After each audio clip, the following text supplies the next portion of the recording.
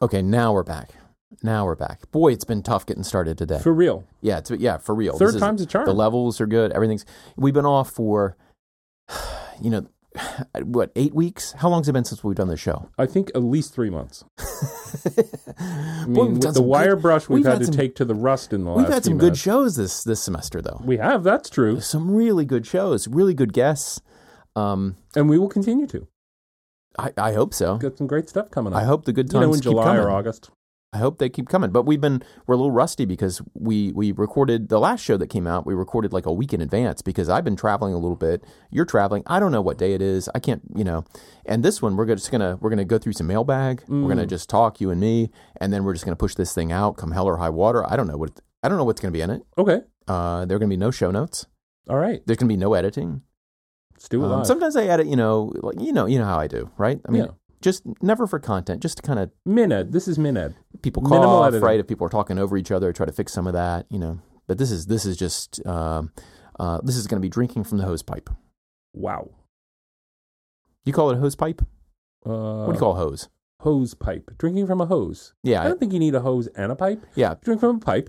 Drink from a hose. I don't think you need to drink from a hose. This is my wife. So she grew up in a very kind of Southern family, which had pretty thick Southern accents and used these kinds of phrases. And I don't know if it's like a traditionally Southern phrase to say hose pipe. There's a certain kind of like deep Southern thing, at least in her family, where it almost bends back around again to the kind of words that people use in England. Do you know what I mean? Sure.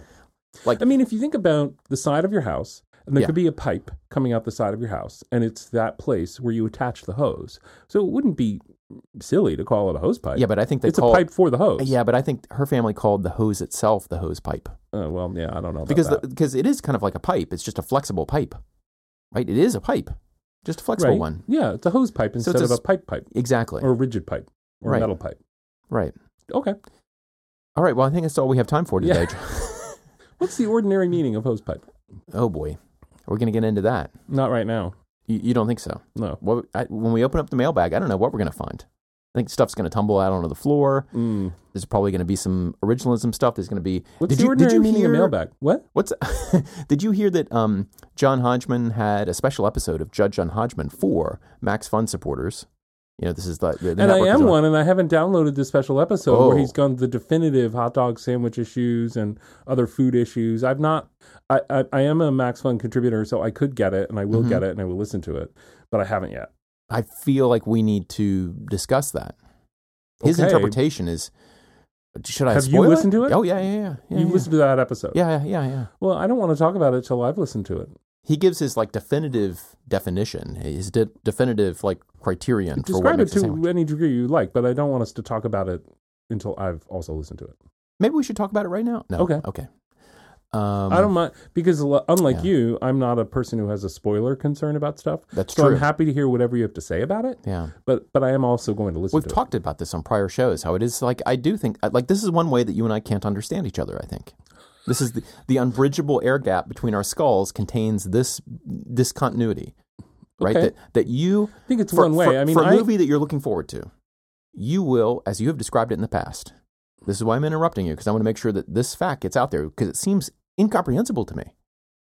You will, even a movie where suspense is part of it, you will try to find out everything you can about it beforehand. Yeah, I enjoy it. In fact, the more excited you are, part of my enjoyment. Yeah. Yeah. Rather than afterwards. I experience it many times. I feel like I'm getting to see the movie more than one time. Now, I will look up a lot of stuff afterwards for a movie that really affects me. Sometimes I'll let it sit for a bit, and then I'll do some reading, and then I'll try to find, what have others written about this? I get that part of it. And I can do that too. I mean, after a movie, if I want to go read some more reviews, or I can experience it many times in many different ways. Yeah, but it's that first exposure. That's what I'm not getting. Yeah, but each one is different. I mean, reading about something is very different from seeing it, or very different from hearing it. Mm-hmm. So they're each a different channel and have lots of fun information in them. Yeah, it just seems very unusual to me. And I would love it if we had listeners who were like, yes, I'm a Joe. I research the heck out of movies that I see before I see them, because I just want a continuous experience of this moviedom, whatever it is, even if it's so I can't imagine, The Sixth Sense. Yeah. Would you have read about that one beforehand? Sure. I mean, I don't see any reason why I wouldn't have. I don't think I did. And you don't see how reading ahead would have diminished the experience of watching that film. I would have changed it. It would have changed it, absolutely. Yeah, but I don't know that it would have diminished it or enhanced it or been neutral. There's a part of me that admires that answer, and there's a part of me that thinks it could not be more wrong. Okay. And I'm not sure how I feel about it. I mean, I definitely understand your perspective, which is the much more common perspective. Yeah, so I don't have any difficulty understanding where you're coming from. My views are nothing if not commonplace. Yeah. In this regard, anyway. And so I get it. Like, I hear you. Yeah. It's all good. Huh. Well, so last week, I had the pleasure of giving a talk at University of Maryland. Nice. And I got to talk to some listeners, including listener Danielle and others. There may be other listeners of the show. Former guest Frank Pasquale was there. And boy, do they have a bang-up faculty. I gave this paper, Segregation of Markets, that is out and got just really home run feedback. So very cool. Yeah. They do have a great Dean, faculty there. Mike Pappas invited me, who's an awesome guy. What was that? Mike Pappas is the associate dean there, and he's amazing. Had a great conversation at dinner. Boy, they're just it's really fun to talk to people who are really engaged and get maybe super someday feedback. I'll be lucky enough to give a talk there. One could, hope springs eternal. Yeah. But you did give a talk last week too, or this week, I guess. Just a few days ago, yes. Yeah. And that was up in the Chicago area. It was. Text Analysis and Law was this conference at Northwestern, and it was really great fun. And so you were talking about things, elements. I don't know which paper did you present, or is it one that hasn't come out yet? It's in progress. It's a work in progress, and but it continues the network analysis approach to jurisprudence stuffy stuff. Right. Stuffy stuff. Which we were lucky enough to talk about on this show. Yes. With Mad Mike. With Mad Magic Mike, the man. And that was a great show. That was a great episode. It really was. And it's good.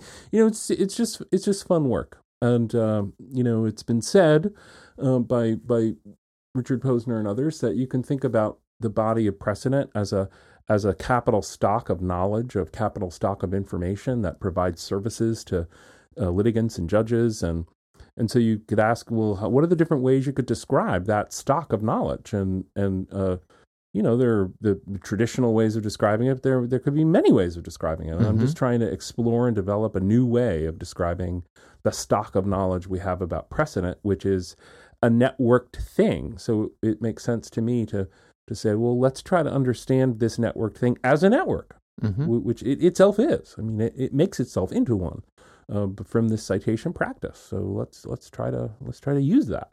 So I feel good about it. I enjoy it. Yeah, and the act of talking about, this is one of the pieces of feedback that we got. Should we talk about that one? Maybe we should just turn to that one immediately. This is the one so I don't have the Slack in front of me with all the emails, but there was one about the podcasting forum and the journal forum, and I guess Steve and Bobby had talked about it on their show. Right, National Security Law podcast. They had an exchange about those issues generally. Do you want me to try to pull that up? Yeah, if you want to pull it up. But it just occurred to me now as we were kind of doing this kind of preamble to the show before we opened up the mailbag formally. But now that we've opened it, the act of giving a talk is yet another medium through which knowledge is transferred. And it was, I've been thinking about it because this what I did was a faculty workshop. So it was kind of just my paper. Everyone had read it. It wasn't but there are other settings too. I've given plenty of talks on panels at conferences, and that's yet another kind of medium. And then, of course, both of us have talked about works that we've done on this show before. True. Which is a kind of in-depth conversation, usually with another interlocutor. And, most of our guests were talking with them about a paper they have written. So it's like a workshop in that sense. And what was the point of the feedback? I think they asked kind of a pointed question. Which listener was it? Do you have it in front of you, or should I pull it up here? I'm not doing any editing here, so I didn't want to. I tried looking, and it was just taking. So it's listener Ryan. Yes, that's it. Writing about an episode of National all the way back to the middle of February. Yes. Yeah. So here, discuss audience and academic influence of different platforms, podcasts versus blog versus journals. Steve questions whether law review articles I was properly match up with legal academics' goals for scholarly impact. They quickly put off the topic for a future date. Well, you've had several episodes discussing ethical and functional problems with publication and distribution of legal scholarship. I don't think you've discussed Steve's question directly, and it seems like it would be in your wheelhouse. He says up your wheelhouse, Yeah, which sounds a little aggressive. I don't really want anyone up my wheelhouse. You were kind of muttering right through now. that. You were muttering through that whole thing. You were kind of, our listeners don't have this in front of us. But I'm just trying to give them some. I know. If you were to summarize the issue, like what is the issue being teed up here? Like, there are all kinds of different ways of communicating knowledge, and if academia is about communicating knowledge in some way, like, first of all, that it's contested, like what kinds of knowledge, how, and everything else. But like, how do these different media, now that there are more of them, then I've been working hard, I've now typed out something, I will send it by the mails to a central publisher who will then put together different things that people have mailed, and then we'll mail them out. So, it's, as a centralization kind of thing. So, now that we have other ways of doing it, like, what's the value of all these things? Seems to put a lot of stuff up in the air. I think that's the thrust of it. Would you say? I think it's a little more specific than that. There's that, and I think we can wonder what the goodness of fit is between a few different discrete modes of communicating as professors, scholars, and the different things we're trying to communicate as those sorts of people. So we've got different kinds of things we're trying to communicate by way of knowledge production, and then we've got different ways of communicating, and some of them fit well together better than others of them fit well together. Right. And so finding that goodness of fit, I think, is something we try to do. I feel like I try to do that. I feel like I hear other people talking about they're trying to do that. And of course, the things change over time too. So with the advent of things like a preprint service like SSRN or Social Archive or whatever. Law Archive is another one, yeah. All these things, there's a way to distribute to the general interested public something at an earlier stage, and then publication in a formal canonical version, which later people could cite in a canonical fashion. This thing was said on this page, right? Mm-hmm. Which is basically what the formal publication supports, among other things, is that sort of canonical tracing over time across different publications. I obviously have an interest in as someone who thinks about citation practice. There's that delay, but people can be reading it and talking with each other about it even when that formal publication has not yet happened, right? So that the fact of those pre-publication electronic communications platforms, right? That really changed the way writing articles and publishing them and the things you're trying to communicate. Changed the way that fits together. Yeah. I think it's different for different. Changed it again. Yeah. Podcasts changed it again. But it's different for different disciplines, right? I mean, sure. So if this were mathematics or astronomy or something like that, I think there too, podcasts and blogs can really help, but they help in a slightly different way. I think that sure. I'm not one of those things, so I don't know. Yeah, I mean, because if it's mathematics, you have a proof of something, like having it written down, that's enough, right? But still, mathematicians give talks about things, and sometimes hearing it and seeing it done, and being able to ask questions, it just makes a difference to your understanding. And the key is like, okay, someone's done some work. I need to understand that work in a way that I can kind of make my own, where I can kind of align my mental model to what that person is doing, and we can think through examples and, Because part of what's happening is a result, but part of what's happening is a practice that you could use to get to other results. Well, there's So you're communicating multiple things. So there's that. There's also just a huge hump in kind of acquiring knowledge that someone else has gained, right? Because it is difficult, and there are a bunch of like steps, each of which might be easy, but like it's really easy to lose the thread. And sometimes hearing someone talk through that can kind of get you in sync, right? Especially when you can ask the well-placed question that kind of gets you over a little hurdle in your own mind that might have hung you up for a while. In real time, you can sort of ask about something. That can be super helpful. And like in astronomy or other sciences, you could ask about things which don't appear in the paper. Did you try this? Did you try that? You can find out more about the techniques. I mean, and you can also do the same thing that we were just mentioning, like get over that hump of understanding to the extent that that's a problem. Also, you can point out weaknesses. Sure. And also discuss like, future work. So there's all of that. But also like podcasts and blogs there, you would think also could create different versions of that work, which are aimed at maybe the general public. So, okay, we know that, the person reading this particular post or hearing this particular podcast is not going to understand all of the details of how this instrument works and all the statistical methods that we use to extract conclusions from the data that we measured with this instrument, but like maybe we can tell you the story so you get like why we're doing this and what we found and what questions it poses and all of that, right? There's a huge public information component to other media in other kinds of sciences. And I would say that's true in law, but law is also different because as a dialectic, we are constantly, the whole point is to keep talking with one another, right? I mean, there is this element of uncovering new knowledge, but a lot of it is about like, exploring our understandings of a social practice amongst one another, right? So it's not just, describing what is, it's also like constituting what is. And so conversing... Like the talking about it with each other to discover it is constitutive of the thing we discover. Right. In a way, and I don't mean to make an unkind comparison, far from it. In a way, it's sort of like... I'm not a primatologist, but I have this feeling like if one were here and was talking to us about the roles played by like,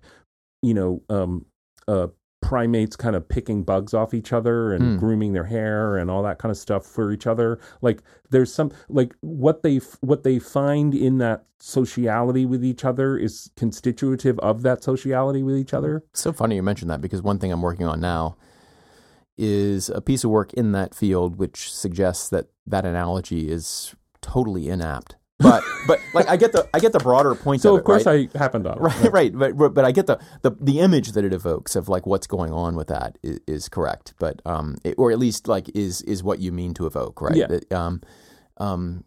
Interesting though the ways in which that may be false. But let's put that aside because on future shows I hope we'll be able to talk about this work that I'm doing and that'd be think great. about that. But also I think, so I can just speak to like our podcast and what I've done with blogs is trying to like scratch an itch in different areas that are always trying to get somewhere new and pulling on threads that I think might get us somewhere new. And so you can do things in books, you can do things in articles. I think some of the most interesting interesting things in the kind of the genre of like journal legal scholarship are sometimes replies or dialogues between scholars. I always feel like that gets somewhere kind of fast. But also then occasionally you'll find these like truly imaginative, really interesting pieces that make me think about law differently, right? Because someone has had a sustained conversation with me, although a one-way conversation, right? And so a podcast or a talk. And in a way, a podcast is kind of like a talk, but with fewer participants and less kind of performativeness, hopefully. There is that interlocutor who you can imagine kind of being you, right? So when we converse about something, someone can imagine being in on the conversation, right? So it's like less one way. But also by pushing and stretching each other in conversation, I think sometimes we can get somewhere with ideas that we didn't get in the paper. And I hope we do that with some of our guests, right? And it's like, maybe it's stuff they were already thinking about doing. Maybe it's, a different take on it that you wouldn't have gotten just from reading the paper. And it feels more... Because we take the time. These conversations also... I think what you said is true, and I also think that because they feel more fleeting, they feel more ephemeral, we let ourselves maybe go to places and explore things that we might not think were suitable for writing in a more considered way, and greater length, greater detail. It just would feel like a different thing. And of course they're not ephemeral in the sense that these recordings exist. And, we've got in our mailbag, we've got a note from someone who's like started listening recently to the very beginning. Yeah, we'll get to that. So they're going to hear this in like a year or two or something like that. And it's just funny because in that way, they're not ephemeral at all, any more than a book is. Of course, it could be lost or it could be destroyed or whatever. But, the recordings are out there now. But in the conversation, it feels, to me at least, subjectively, it has an impermanence that taking the trouble to write something down and following the practices of posting it somewhere and then it gets published somewhere, and that just feels different to me on this sort of permanence notion. I think that's right. Although one thing that is attractive to me about both blogs and podcasts, and I also really enjoy writing, but in supposedly more permanent formats, is the dropping of the pretense of permanence, right? Which obviously nothing is permanent, and sure. books are ephemeral, and but everything is kind of just there's this subtle pressure on culture that, all the kinds of communications we engage in exert, right, in ways that are sometimes hard to trace. And there is and in law, which is, again, more dialogic than maybe other disciplines, I think the complexity of the ways that legal culture changes are fascinating.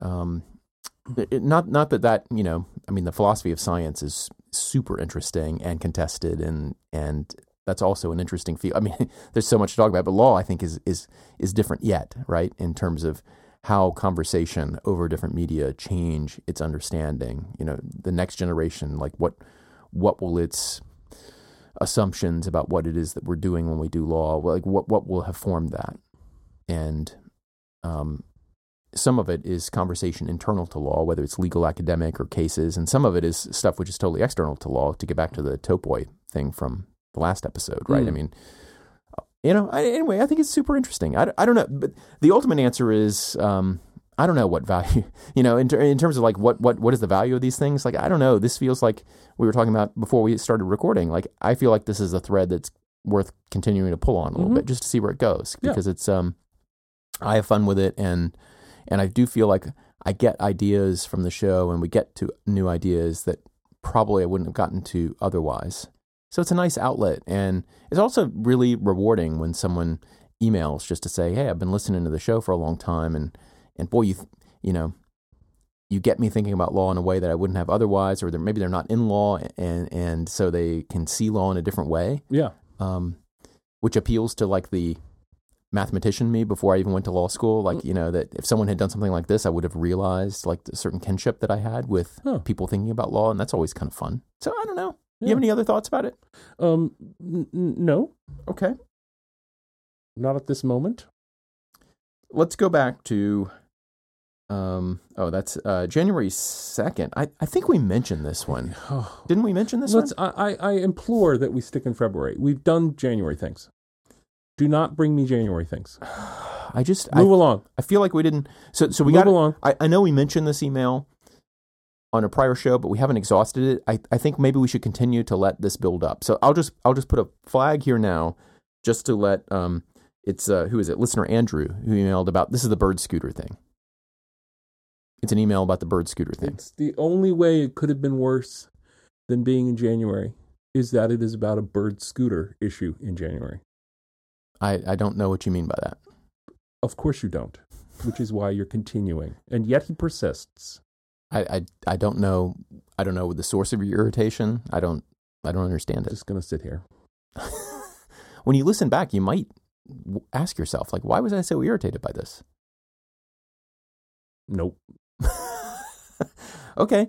Well, so we have not discussed this email in detail. I think the last time that we talked about it, we said, hey, we need to get back to this issue, because we'd mentioned that, these studies had come out and you had some thoughts. And so I feel like we should let more of this build up, because I think the idea of... More of what build up? More of the information about scooter sharing and ride sharing and the different ways that transportation is kind of being mixed up, and companies are coming in and disrupting, and people are pushing back against that disruption, and it raised all these issues that we fought about, I think, last semester in interesting ways. Yeah. Super fun. I agree. So rather than go through the email now, because I'm not really prepared to talk about it, I think that we should let more of these like disputes build up and maybe get someone on the show. I think this is worth talking about. Okay. Whether it's like ride sharing or it's these dockless scooters and disruption of local transportation and climate change and all that. There's a whole thing there that's like super interesting to talk about. So let's just put that in abeyance. Are you? How do you feel now, Joe? Is that okay? I am acting as if it has been put in abeyance. Okay. We got a couple of emails from about booking someone on our show. You like it when we get those? Sometimes we get those emails saying, hey, you talked about this particular issue, you have this particular issue. I think it would be really of interest to your readers if you mention blah, blah, blah, blah, blah. Apparently with no awareness that what we do is a podcast here. Do you like it when we get these emails? This is basically spam, right? Yeah, I don't really register them for more than a half a second. But okay, what do you have next on your list? A February 11th email from listener Eric. Awesome. You want to tell me about that? About Korematsu and the canon and the anti-canon, and so listener Eric references the that we had talked about briefly in passing, this notion of a canon and an anti-canon, and the canon are like the major, like just of the Supreme Court cases. Say these are like the major Supreme Court cases that like everybody should know that seem to be that are still like good law. Things like Brown. They tend to be about some of our core constitutional issues about individual rights and individual and equality before the law. Like if you actually look at what the quote canonic, the canon and the anti-canon, like what are the cases about? They're about things like not segregating schools, about our internment of people of Japanese ancestry during the Second World War, and the fact that we now have regret about that, or at least some people express regret. So they tend to be about the not just constitutional issues, but about constitutional issues of this sort of equality and freedom of conscience and things like West Virginia Board against Barnett. See, and I would have put in the canon Marbury. And that may be right. People know about the idea of judicial review, right? And judicial review, of course, is a key mechanism in protecting individual rights. And I would have put Wickard against Filburn in the canon, although that one is now contested, right? That's one where there's contest. So there's kind of a law. I guess there might be like a law professor canon, and then a public canon. So like listener Eric's question is about how many canons are there and how many anti-canons are there. Right. So and the anti-canon is stuff like Plessy against Ferguson, Dred Scott. These are the cases that everybody agrees are kind of the villains of constitutional law. Right. And Plessy, separate but equal. Like, so it has both the case name and then the kind of the principle, the anti-principle. Kind of social, yeah. And so Eric's asking, do individual justices have them, or and I think there are, like, so we could look at the does he mention? Yeah. So he mentions Jamal Green's piece. Well, it'd be good to get him on the show, wouldn't it? That'd be great. Yeah. And so he wrote a thing called Canon and Anti-Canon. And then there were these more recent, there's a collection about Korematsu, collection of articles about Korematsu, which is one of the Japanese internment cases. I think there are lots of them. I mean, in the answer to the question, how many are there and what are they and who are they? Like, I think there are a bunch of them. I think there's a mainline sort of law professor one. I think there's a mainline kind of general public one. Yeah, that's a good point. I think there are probably, like, even within different parts of law, like if you got a bunch of antitrust professors together, there'd probably be kind of like a canon and an anti-canon of really good Supreme Court antitrust cases and really bad ones. So how about this? How about the idea that what a canon is? It's the set of things that you need to understand, or the set of things that you need to consume in order to be able to have the kind of conversation that I think we should have. So that's the sense in which it's personal, right? So if I'm just a general con law professor, for me, the canon are going to be those cases that I think any lawyer should understand, right, as establishing principles. But I might also throw in some anti-canon principles in order to show in greater relief those cases in the canon. Right. But if what I am is if I'm trying to talk about like constitutional issues today and what is really important to understand for constitutional issues today from my, say, political perspective or how I think the law should change, then I might have other cases in there, especially in the anti-canon. It might be Bush against Gore and Citizens United. Like, in order to understand the things that I'm trying, the things that I think we need to discuss, here are the canonical or anti-canonical cases. And so that's the sense in which it's personal, I think, and issue-based. Yes, and I think it's interesting in the way that you describe it, which I very much agree with. I think it's interesting that part of the canon anti-canon thing is that they are both present, right? So an anti-canon is not the stuff we don't do and you shouldn't do and no one talks about anymore. If people aren't talking about it, it's not the anti-canon. Right. It's the anti-canon when it is present, when the canon and the anti-canon are present together, throwing each other into it's this discursive or dialogic point again, in a way, right? Mm-hmm. That you have thesis and antithesis together, informing each other, dynamically existing together at one time. The stuff people don't do anymore, no one's talking about it. That's why they're not doing it anymore. And I think it's interesting. So you get a case like Lochner, and Lochner is an early 20th century case in which the Supreme Court struck down some state wage and hour laws I think they were just our laws for bakers, and on grounds of kind of freedom of contract and so general governmental power, substantive due process. Yeah, and so this has been vilified as a case belonging to the anti-canon because it represented the Supreme Court imposing its own both economic theory and theory of good policy on legislation and preventing kind of the public from kind of choosing, differing with it on matters about which reasonable people could differ. Preventing different states from reaching their own views about how they wanted to regulate maximum hour laws for bakers in their states. Right. So the state of New York might decide that, given what it has experienced with baking, that and what it's hearing from various constituency groups, bakers, people who aren't bakers, people who buy from bakers, people who hire bakers, right? They could the New York legislature could reach a view about what they want to do with that, and that view either will or won't be permitted to stand against some other conception of the way the economy should be ordered. In that case, the court said, no, it can't stand next to our conception of the way we think the 14th Amendment requires the economy to be ordered. And this has been a case which has been pretty consistently in the anti-canon for very, very many people on both kind of the left and the right.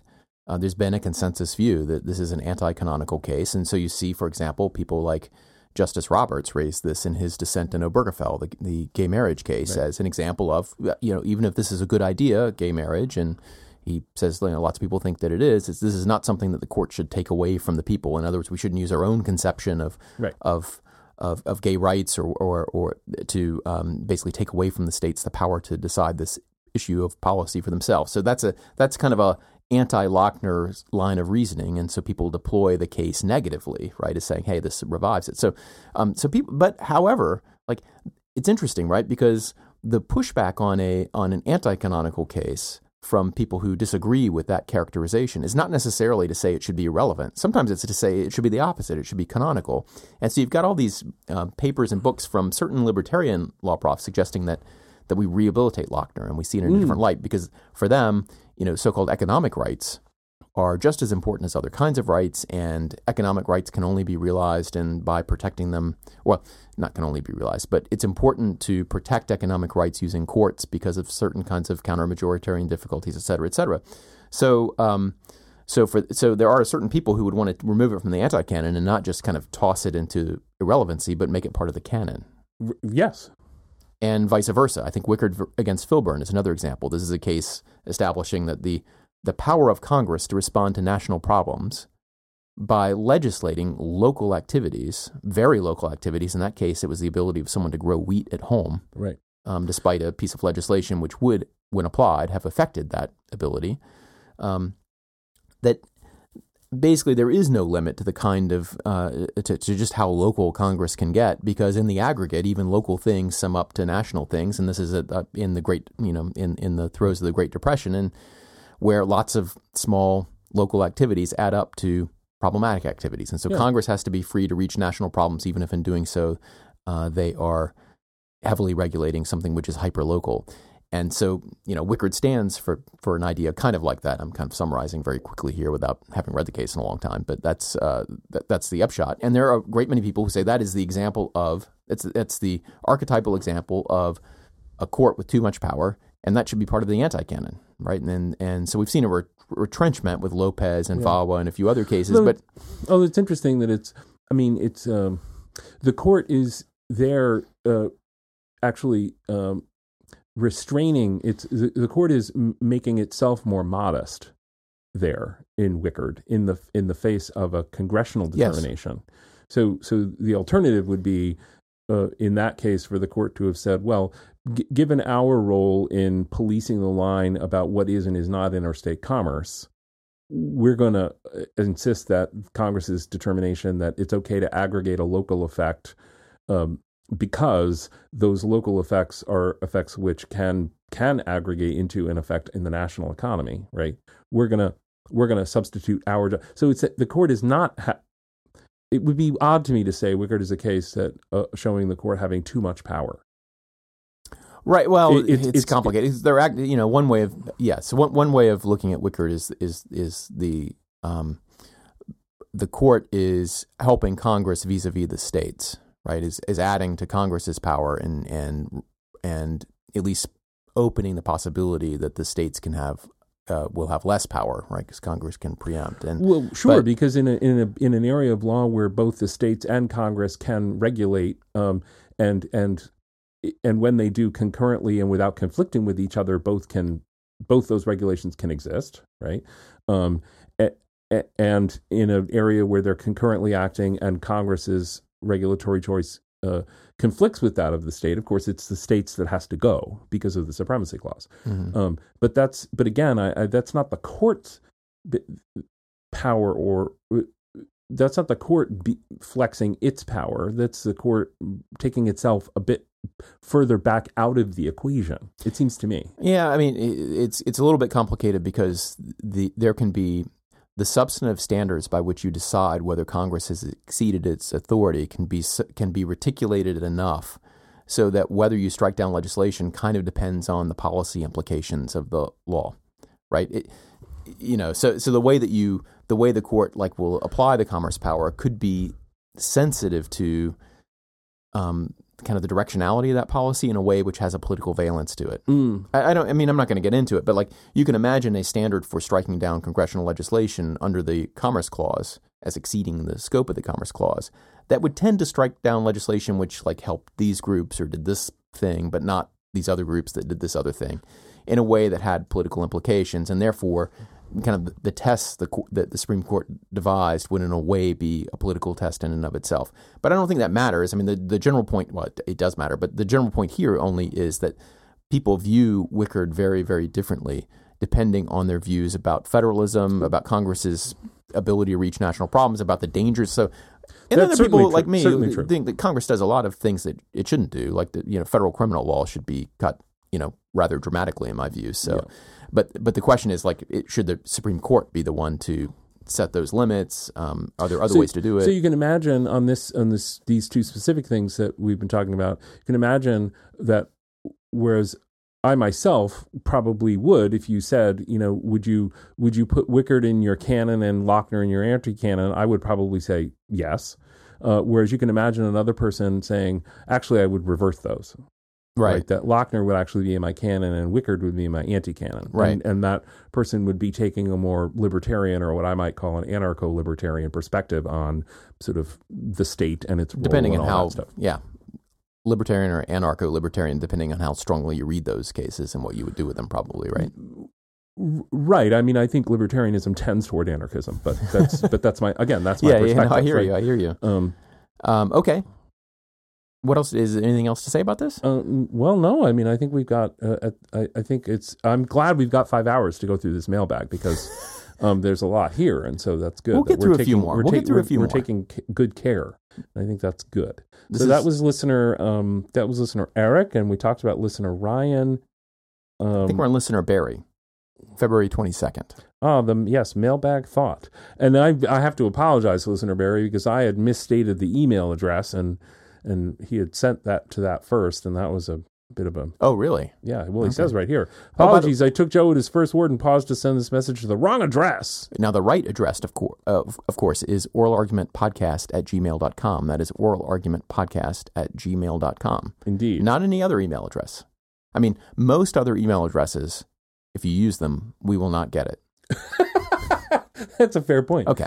So listener Barry is asking about the verdict in a Scottish law not proved, which is sort of intermediate, I suppose, between guilty and not guilty. So we have the two verdicts, guilty or not guilty. This is at criminal in criminal law. We have a similar thing in civil law too, right? Libel or not libel, right?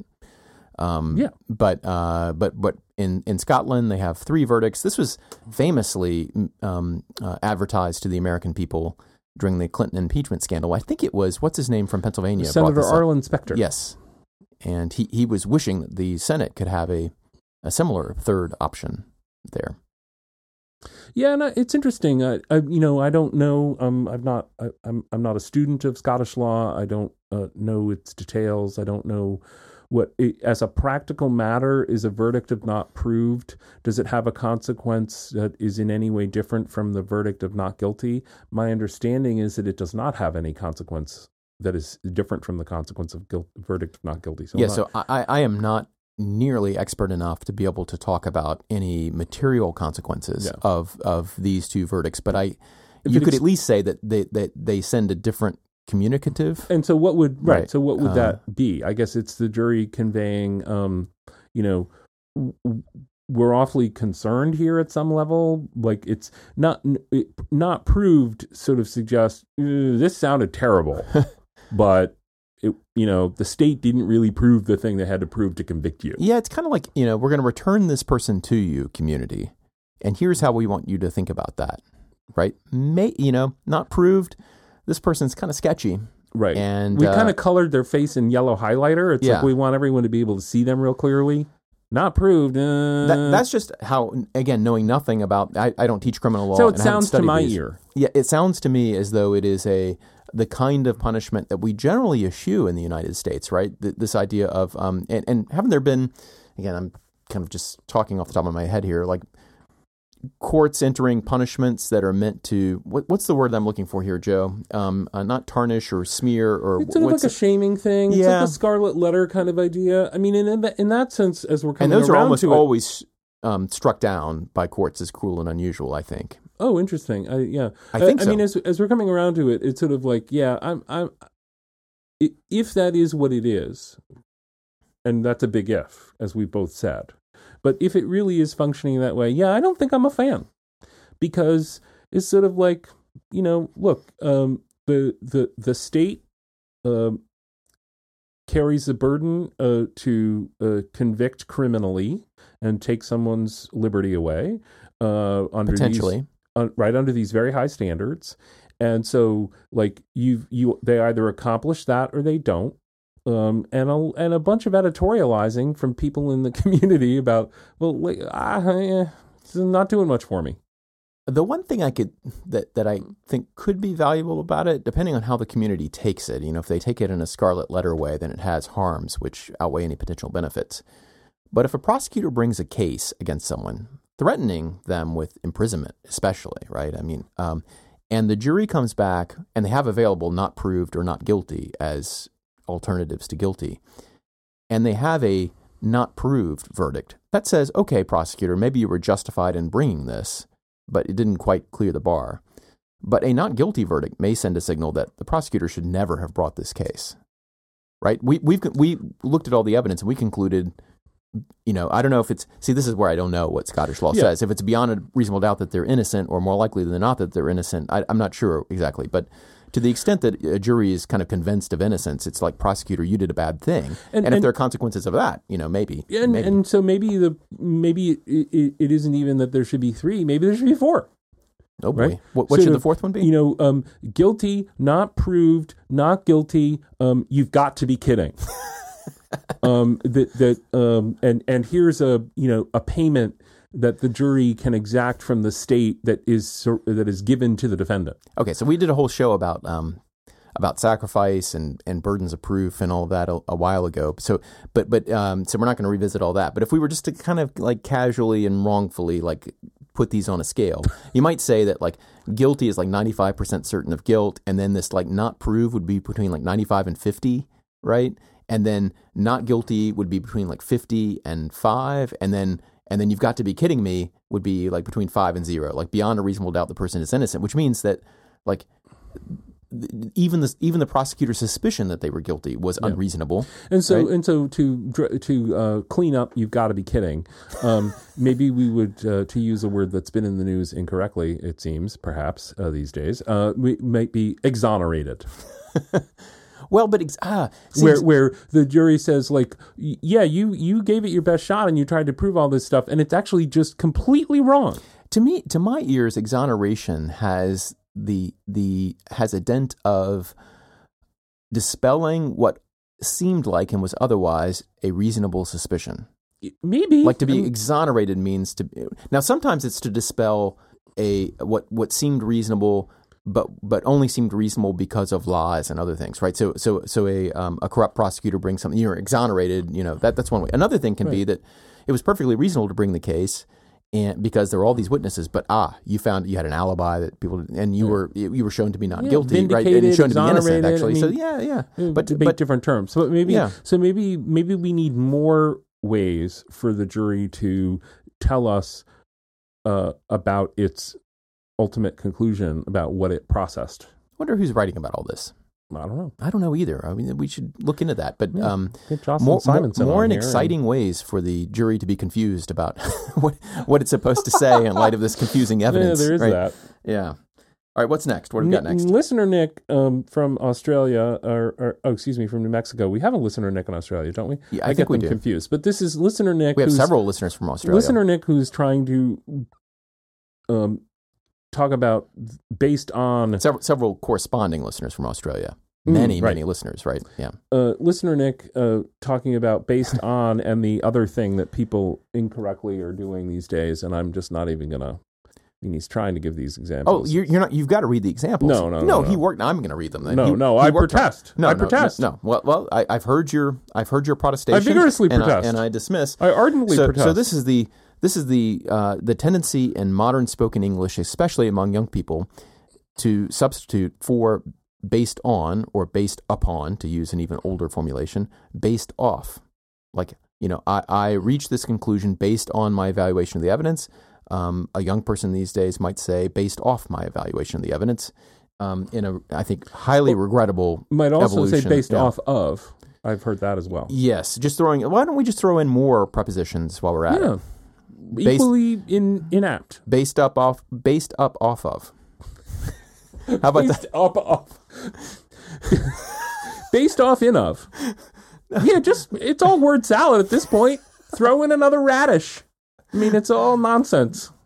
But listener Nick raises what he thinks could be a few legitimate uses of this. So let's hear. So I'm going to say that I'm going to read them. You like. I'm going to read them, and then you're going to give me your judgment on whether this was a proper usage or not. This is proper or not. This is a new segment of the show where Joe will pretend to be Judge John Hodgman. Boy, he had some good ones in this Max von Donor thing. Right, which I haven't heard yet. Right, is a oh boy, there were some really good ones. Like is a this or that. A bunch of those. A bunch of very clever listeners. Is breakfast cereal a soup? That was one of them. Yeah. Is Rice Krispies and milk? Is that a soup? And the answer, of course, he gives us no. And little spoiler. Isn't gazpacho a soup? My neighbor's son. Can't be temperature. Are you listening? Yeah. Okay. My neighbor's son has a, quote, lunar lander housed in his backyard, quote, moon base. The lander is based off the moon. Is that correct? I mean,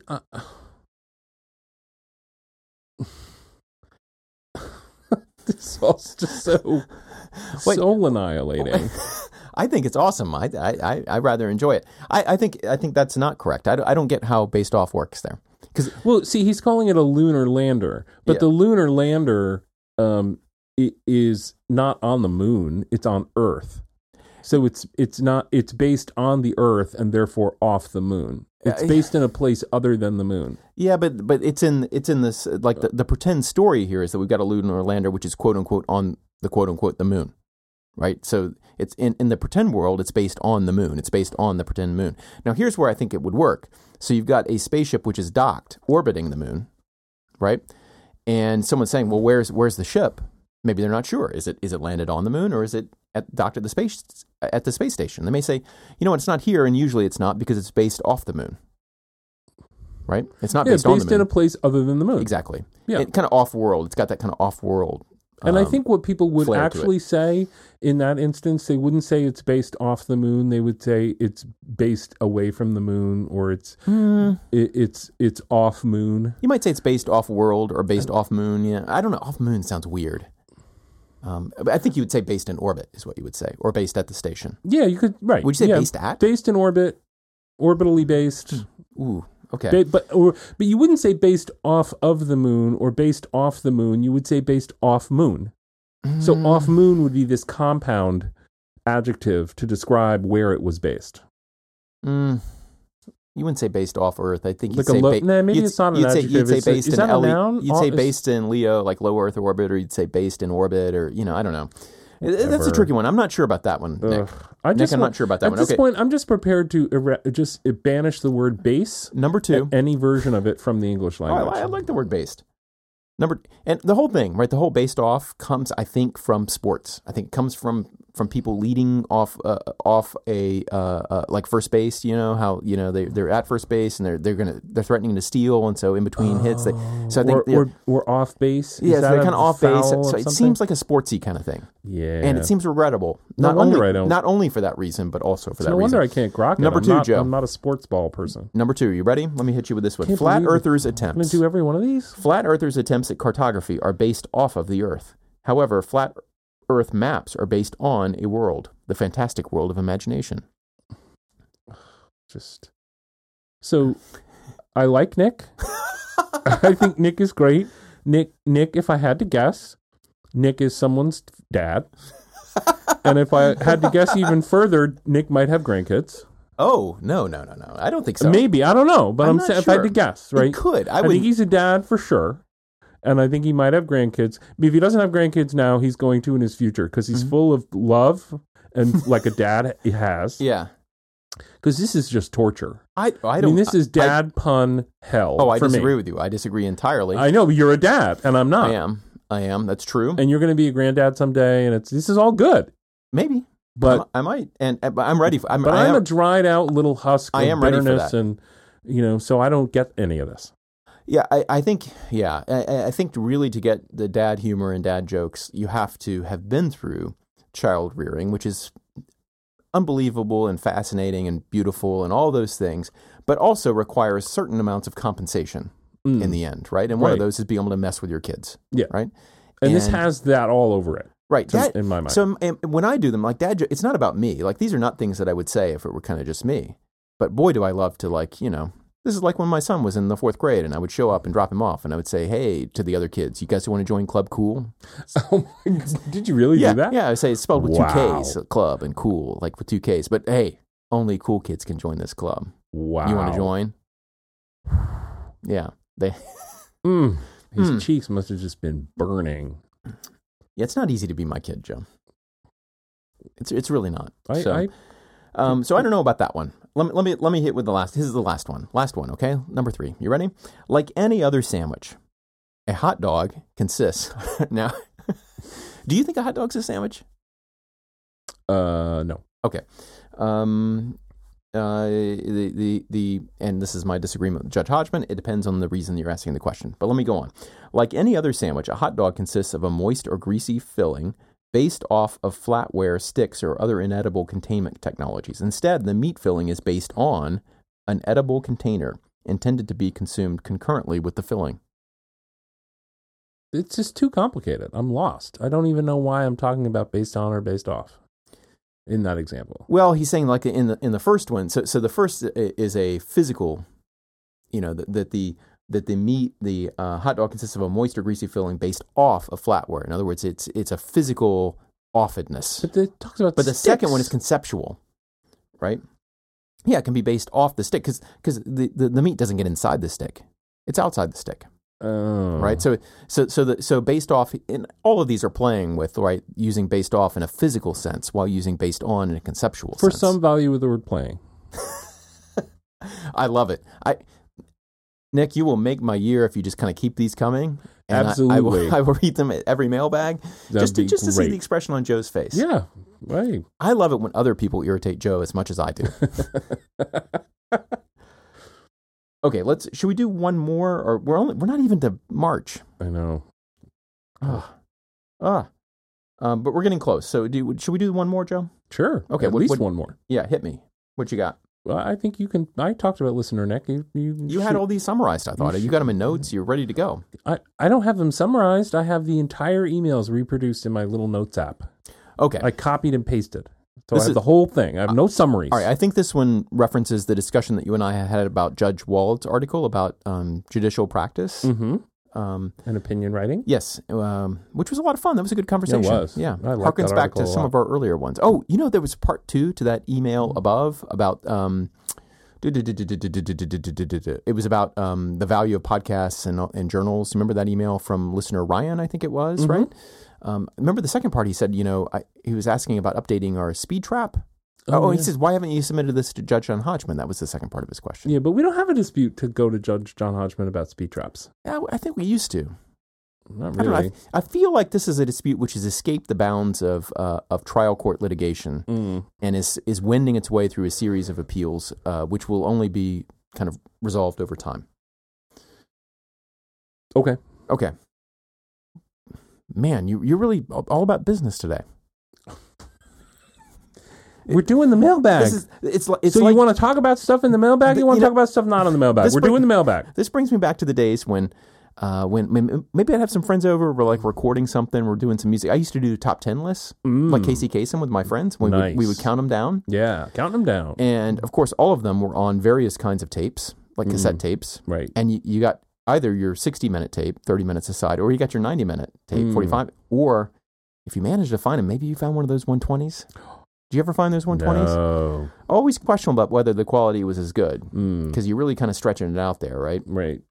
So all that's to say, this little line here, that's this little thing on the audio DAW that you can see, as you say, DAW. That I cannot see. It continues. Yeah, it's going along, and it doesn't seem like it's going to stop. Okay. I got gigabytes and gigabytes on here, Joe. Let's go for This it. is not a 90-minute Maxell tape. It is not, for sure. Dear Joe and that Christian. was a brand, wasn't it? Maxell. Yeah. You briefly touched on something a couple episodes ago that I was curious to hear a little more discussion about, if you're willing. Well, I'm glad you asked that, because what this episode has revealed is that maybe Joe, needs to answer that question first. Okay. Obviously, I'm not speaking from a vantage point of expertise, Bob. Forgive any errors. You don't need to say that. Yeah, it's fine. Designation of an opinion as an uncitable just because it was not published seems to me to be for the worse. I don't understand the harm in allowing the citation of unpublished opinions as persuasive authority. I took Christian to argue that he is in favor of making unpublished opinions uncitable, which made me want to hear a little more on his point of view on this. Publication is for a distinct purpose to my mind, the advancement of the law. However, the provision of alternative analyses of the law for litigants to draw from, even if the law is not technically being pushed forward onto new ground, is immensely valuable. In academia, competing ways of explaining the same result exist in tandem. The variety of available ideas shapes dialogue, and through that dialogue pushes the body of knowledge forward. I take Christian's point about grooming the corpus, which I guess is a phrase that I use to mention kind of the judicial power to manage which opinions were citable and which weren't. In other words, which would be in that body. Right. I believe he said, but is that not accomplished simply by designating published opinions as precedential and unpublished opinions as merely persuasive? The idea of the law as a bird preening itself for cleanliness is a bit off-putting to me. It is kind of a gross kind of image, isn't it? Yeah. I think we should look at the law as a system of pools. In the center, we draw from a pool in which the opinions have been accepted and must be followed. We draw from that pool primarily, but there are many other pools, much larger and full of ideas, waiting in the queue, called up periodically and tested for inclusion in the primary pool. If we don't allow the citation of these opinions, the ideas contained within them can never attain ratification as valid legal reasoning. As others have commented, this creates a disincentive for judges to exercise high-quality legal thought in every opinion. Perhaps worse, it discourages judges from dissenting to opinions that will not be published. Dissents expose uncertainty in the law and are valuable signposts for areas of the law that require greater clarity. Same argument holds for unpublished reversals of lower court opinions, of lower courts. Could there be an elitism concern inherent here? I have no idea if this is true, but I would not be surprised to learn that a relatively small proportion of judges create a relatively large proportion of published opinions. I'm not clear on who exactly designates an opinion as publishable. I'd imagine that it's not the judge who wrote the opinion, but perhaps these are some things you could shed light on. Let me just take the last thing last. Last thing first. Yes. Yeah, we need to hit stop soon, don't we, Joe? Because I'm falling apart here. Last thing first. The practice maybe varies from circuit to circuit, although maybe there's a new rule. I'm not up to date on this. I just remember what it was like when I was a clerk and what the Second Circuit's practices were, as I remember them, which again is maybe somewhat hazy. But no, there's not an ability for an individual judge to. There's not like an elite group which decides, these good opinions by these elite judges are citable and these others aren't. The rule had been that if an opinion makes new law or decides an issue that hadn't been decided in the circuit before, that generally that you needed a published opinion for that. That if all you did in doing so was to adopt the opinion of another circuit, then you issue that in a so-called per curiam, and both per curia and opinions are citable. They are, the product of the circuit. They are cited in new cases, and they are the things that you can cite to for those points of law. But if all that was happening in a case was the application of existing precedent to decide new questions, then that would be done in a so-called summary order, and summary orders are not citable.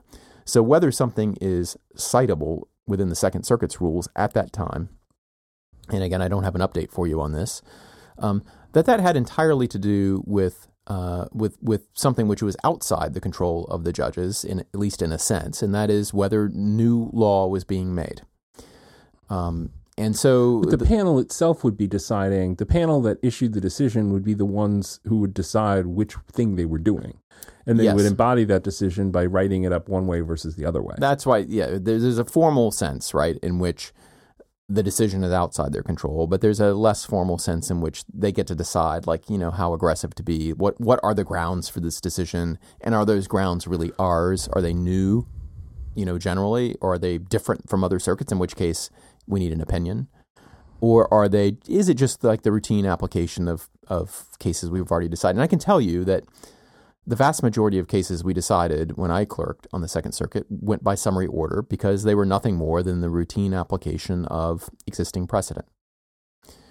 And do you have the sense that if one of the judges on a given panel had felt a little bit differently about that in an individual case, and that judge expressed that sentiment to the other members of the panel, that they would be like, oh, okay, let's have an opinion?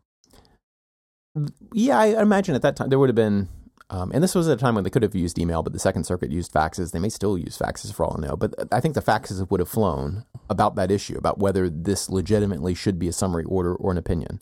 So I don't think they would have just rolled over and said, oh, okay, we'll make an opinion. I think there would have been a discussion about really whether this was. Yeah. And part of that is that decision has to do with the authority of the panel, right? The panel is inferior to the Second Circuit as a whole, or sitting in banc, right? Sure. And so to the extent that there is already a holding in the Second Circuit, that holding can only be overturned by the Second Circuit in banc. Yeah, but I wasn't asking about overturning. I was asking about it's more than a mere application of an existing precedent to just a new set of facts. But these are connected because the conclusion that something hasn't been decided before is a conclusion about the meaning of earlier precedents. Yes. And to the extent that you decide you're doing something different, that's an analysis of what earlier panels had done. So there's something really substantive about that, right? That a panel has to go through. Yes. Really substantive. Yes, I suppose. Meaning you're really determining the substantive meaning. Maybe it's a procedural case. And just to be clear, and I will surprise neither you nor our correspondent, my own inclination would be to err very heavily in favor of all of them being regular published opinions. But that the mere fact that you view this new set of facts as a thing that's well embraced by the thing you've already done is itself further development of the strength of that legal principle. So I would have I would have leaned on average in a given case. My lean would be away from treating it with a summary disposition. And, all these things are accessible. We need to clarify certain things, right? So it's not as though the decision not to publish it makes it secret or inaccessible. Of course. All these things are easily accessible to any lawyer.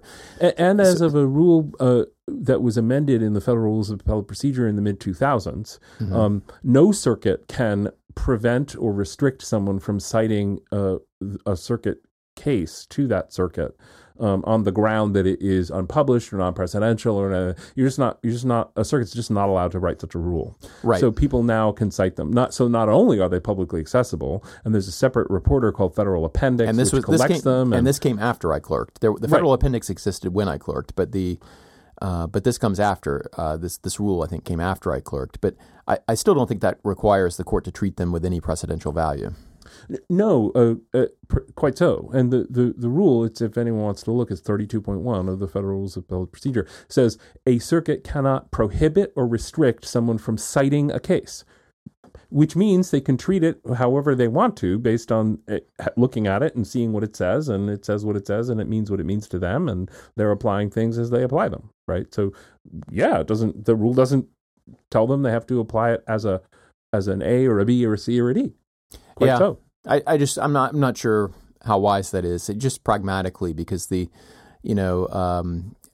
number of cases is pretty high, because unlike the Supreme Court, the courts of appeals don't have cert. There are various things they can do to manage cases, and a lot of these really are quite easily resolved on existing grounds. And so my point about, I guess, the grooming the corpus point was that law would be simpler and more accessible with kind of fewer moving parts. And so if you kind of looked up what the rule was on a particular issue and you kind of were able to search, it's easier if you come up with just a few key cases that are enough to make the argument, where maybe like having 400, 500, 600 doesn't really help your argument. Now, of course, a good lawyer is going to know that, the ones that are published in F3rd, that are opinions or a procurior, those are the important ones. And maybe I can use facts from some of these summary judgments summary orders to help me out. Sure. But other people aren't going to know that, like a pro se defendant or a pro se litigant is not necessarily going to know that. So I'm not sure, there are costs and benefits to having more cases. Quite true. And after my clerkship, who knows how much of this is my getting assimilated to a practice of an institution of which I was a part. So I'm cognizant of that. On the other hand, I'm also kind of anti-complexity, but I also know that a lot of work goes into an opinion. Right. That doesn't necessarily go into summary orders. I mean, there's a lot of attention to making sure you explain to the litigants or the defendant, the grounds on which you are reaching the appeal. And that is a very important part of all dispositions, including summary orders. But writing when you know a thing will be cited as precedent is a different kind of thing than when you write to explain, only to explain to the people in front of you why you've decided as you have.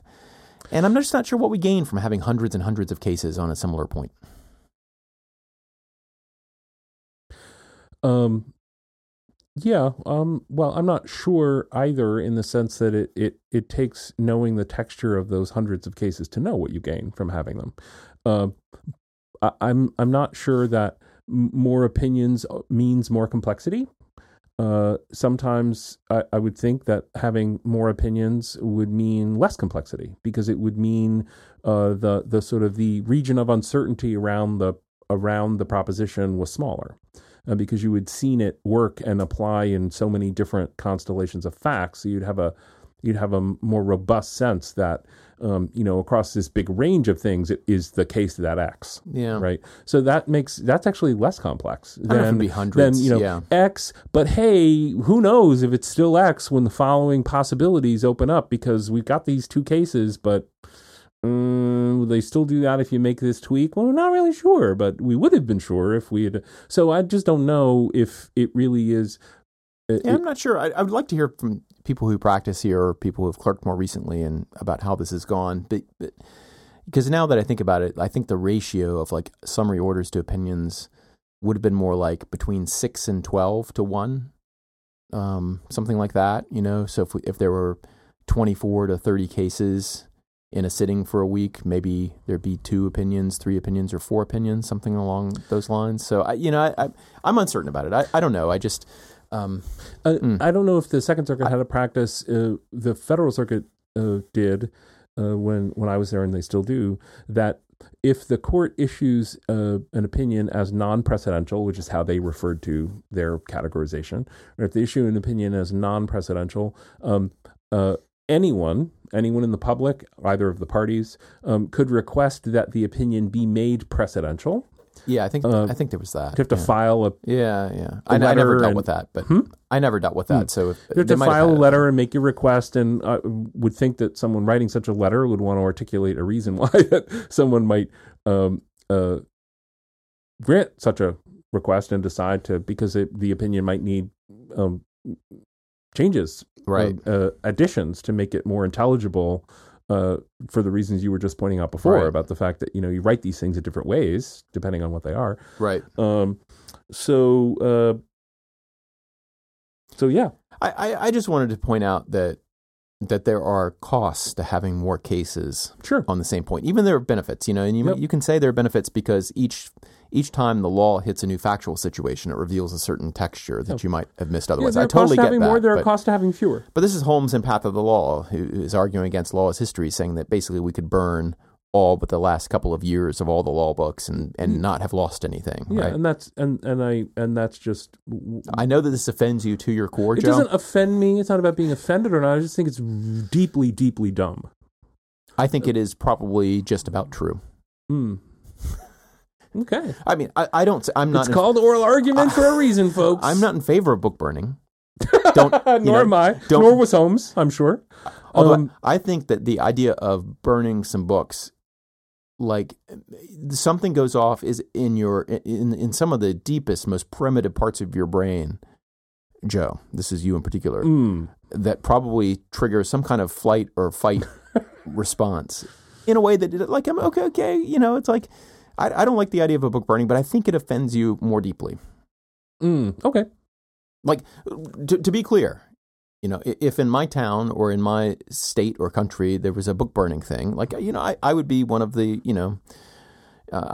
insurrectionists for sure. Like, so that's how strongly I feel about it. But I'm just saying that, like, books for you have a particular kind of meaning that they probably don't for me.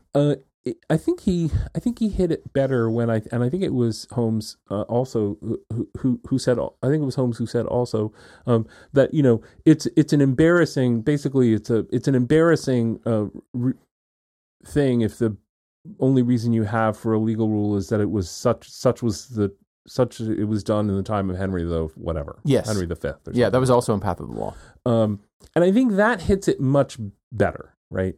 That if that really is the only or principal reason you're doing something, you could have 10 books or a single page that would make that point, and it would be, and I agree, it would not be a great rationale for something. But all the lessons learned and all the reasons learned, right, that aren't just about was it done in the time of Henry V, right. but no, there are reasons why we were doing it this way, and we explain them and how they fit together, and that's what's in all those books. For him, that's what's in there, that you should save that and use that. The cases are illustrative of why we do things the way we do, right? They're illustrations of why we might decide something in the future, because the whole point of that. Yes, and in recording that we did it that way, they illustrate that we could do it that way and reasons why we could do it that way. Sure. And so then the question is, well, how far back do you have to go before we have a sufficient catalog of illustrations so that we could do it right, in the future? And, he said, I don't remember how many years he said, but I think the idea that there would be any finite number there, or at least number which is less than the number of years in recorded history, I think offends you to your core in a very deep way. I think it floods your system with flight or fight hormones that cause you to break out in a sweat. Back to the point with which we began, that there's precedent is this stock of knowledge.